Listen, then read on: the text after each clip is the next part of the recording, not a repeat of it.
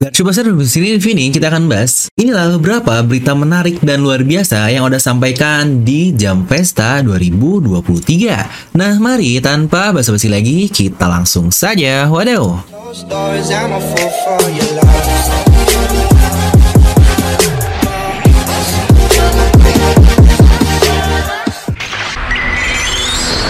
Oke, sesuai janji, di sini kita bakal bahas beberapa hal yang udah katakan. Kira-kira apa sih yang akan terjadi kepada serial One Piece ini tahun 2023 nanti atau tahun depan? Yaitu melalui acara tahunan resmi Jepang sana yang bernama Jump Festa. Nah, untuk case dari Jump Festa ini beda ya dengan manga, VV Card, atau SBS. Jadi ini lebih ke berita atau news saja dan tidak serta-merta atau pasti akan terjadi di tahun 2023 nanti. Tapi lebih ke perkiraan apa ya yang mungkin akan terjadi tahun tersebut. Ya, untuk mengerti bagaimana case pasti dan cuma perkiraan doang, kita coba recap beberapa tahun ke belakang tentang Jump Festa ini secara singkat.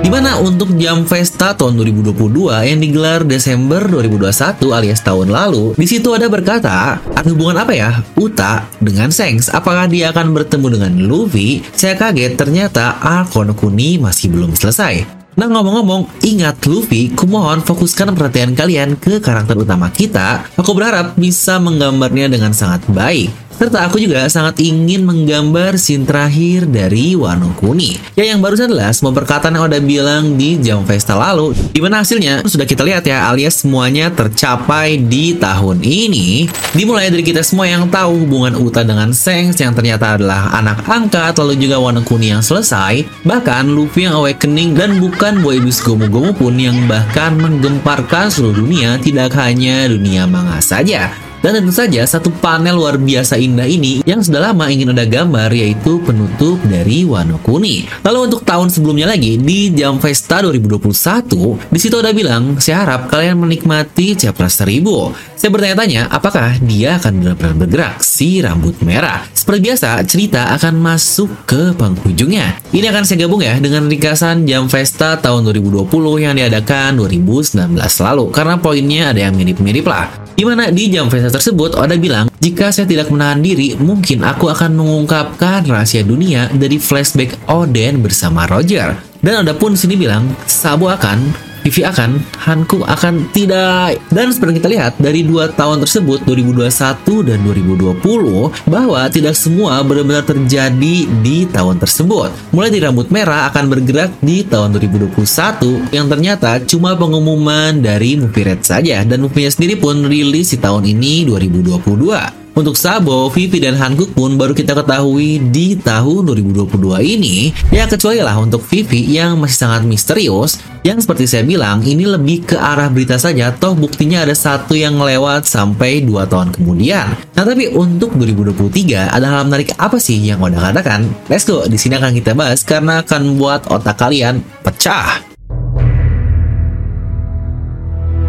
Di sini udah berkata, halo kalian semua yang hadir di Jump Festa dan semua yang menonton online. Di sini bersama dengan idol terkenal dunia yaitu Eiichiro Uta. Aduh, ini Oda masih aja bercanda. Bener-bener emang jadi fanboy Uta-chan itu yang paling the best. Di sini pun Oda melanjutkan, akhirnya tahun ini saga dari Wano Kuni resmi berakhir. Dan walau di manga cukup sibuk, tapi film Red pun menyentuh box office. Jadi ini adalah tahun yang benar-benar sangat luar biasa. Kami semua staff dari One Piece sangat bahagia akan hal tersebut. Yang sejujurnya bukankah ini sangat pas juga dengan 25 tahun One Piece yang banyak hal mengejutkan terjadi di 2022 ini. Dan Oda pun melanjutkan lagi bahwa acara TV Tour Uta Red and White akan tayang beberapa hari lagi. Saya harap kalian semua menikmatinya. Serta permainan kartu pun sangat menarik sekali nih, dan saya pun meminta kepada editor, hey, berikan aku kartu rare atau langka tersebut. Tapi mereka malah berkata seperti ini, hasrat yang bahkan seseorang seperti kita pun tidak memiliki akses untuk kartu tersebut. Yang what?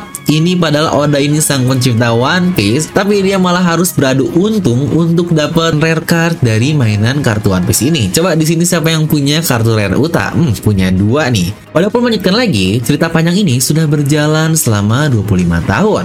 Dan Dan akhir-akhir ini saya sadar bahwa semakin banyak dan banyak lagi pembaca muda yang menikmati cerita ini dan saya sangat senang. Saya tahu sebelumnya berkata Final Saga inilah, Final Saga itulah, tapi tenang saja, ini tidak akan selesai secepat yang saya katakan. Jadi saya minta untuk kalian semua agar tidak terlalu memusingkan hal ini dan membacanya dengan nyaman. Dan di tahun depan, game yang sudah selama 6 tahun dalam perkembangan alias One Piece Odyssey akhirnya rilis. Nah, ngomong-ngomong masalah Odyssey ini, saya lihat beberapa klipnya emang gila banget sih, lengkap banget ceritanya dan alurnya pun sangat luar biasa. Cuma karena permasalahan dari game ini adalah game yang tipenya kayak Final Fantasy lah. Jadi untuk saya pribadi masih kurang suka sih tipe game yang kayak gini. Emang udah terbaik lah Grand Battle di PS1. Siapa coba nih yang main pasti sudah kolot juga. Lanjut di sini pun ada berkata bahwa live action Hollywood sudah berprogres dengan sangat baik dan sekarang kita sudah mempunyai semua kebutuhan video di season 1. Segalanya bahkan untuk behind the scene pun ada, tapi kalau boleh jujur, orang yang paling khawatir di dunia ini bahwa live action tersebut akan sangat baik adalah aku. Hahaha. Tapi tetap, itu adalah hal yang sangat luar biasa. Nah, buat kalian juga nih yang udah ngikutin One Piece live action yang akan tayang di Netflix nanti, memang dikatakan sudah selesai dari beberapa bulan yang lalu untuk proses syuting dan yang lain-lainnya, di mana Teteh Nami yang diperanin oleh Emirut ini, uhuy banget guys, jadi makin gak sabar. Dan terakhir ini singkat tapi sangat penting sekali. Dan untuk masa depan dari manga, tidak mungkin orang itu dan orang itu akan bertarung. Itu tipe cerita yang bisa kalian harapkan. Jadi jika saya diberi kesempatan untuk berikan judul, mungkin judulnya adalah Free for All Battle Royale. Saya harap tidak ada yang mati. Wow, ini bukan gak sangat mantap sekali? Nah, sebelum kita membahas tentang kata-kata Oda di manga tadi, kita harus memberikan apresiasi dulu terhadap Oda Sensei. Walau dia harus ngurus One Piece manga mingguan saja yang pasti itu sudah sangat menyibukkan dirinya, tapi ternyata dia sendiri masih punya banyak sekali kegiatan selain hal tersebut. Mulai dari interview ke sana sini, lalu kemarin juga dia ngurusin movie red juga. Yang ingat ya, untuk movie ini Oda jadi produsernya secara langsung, yang jelas beda dengan anime. Oda sama sekali nggak ambil peran di anime ini, kecuali karakter-karakternya saja. Jadi masalah alur cerita dari animenya itu hanyalah kreasi Toei yang melihat dari manganya.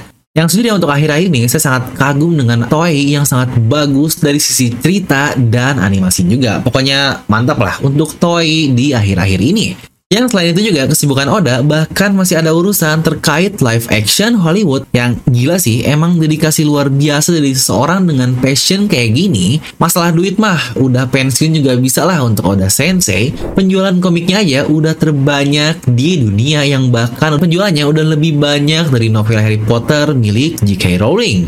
Tapi karena dia tahu why atau alasan dan passion juga ngejalanin kerjaannya, duit udah bukan masalah lagi lah buat Oda Sensei, karena yang penting dia bisa membuat para audiens bahagia dan menikmati alur ceritanya seperti kalian juga, anjay. Oke, kita masuk ke pembahasan ya. Dimulai dari kata-kata Oda, orang itu dan orang itu akan bertarung.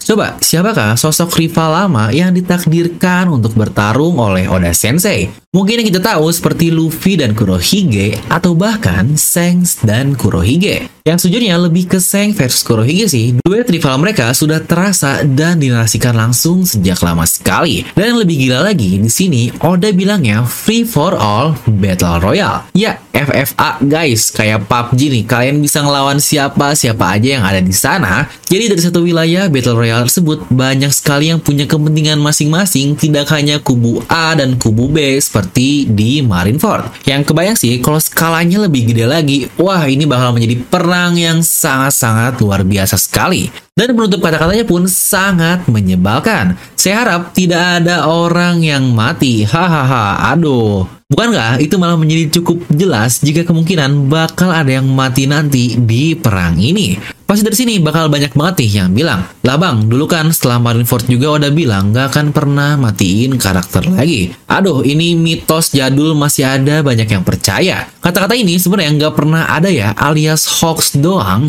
Dimana saya sendiri udah nyari semua interview dari Oda dan dia gak pernah bilang jika dia gak akan matiin karakter lagi selain Ace dan Shirohige. Makanya menurut saya hal yang lebih konkret lagi adalah yang dia katakan di Jump Festa kali ini, dan walaupun kata-katanya cukup ambigu, saya harap tidak ada yang mati. Di sini ada bilangnya harap ya, bukan bilang tidak akan ada yang mati.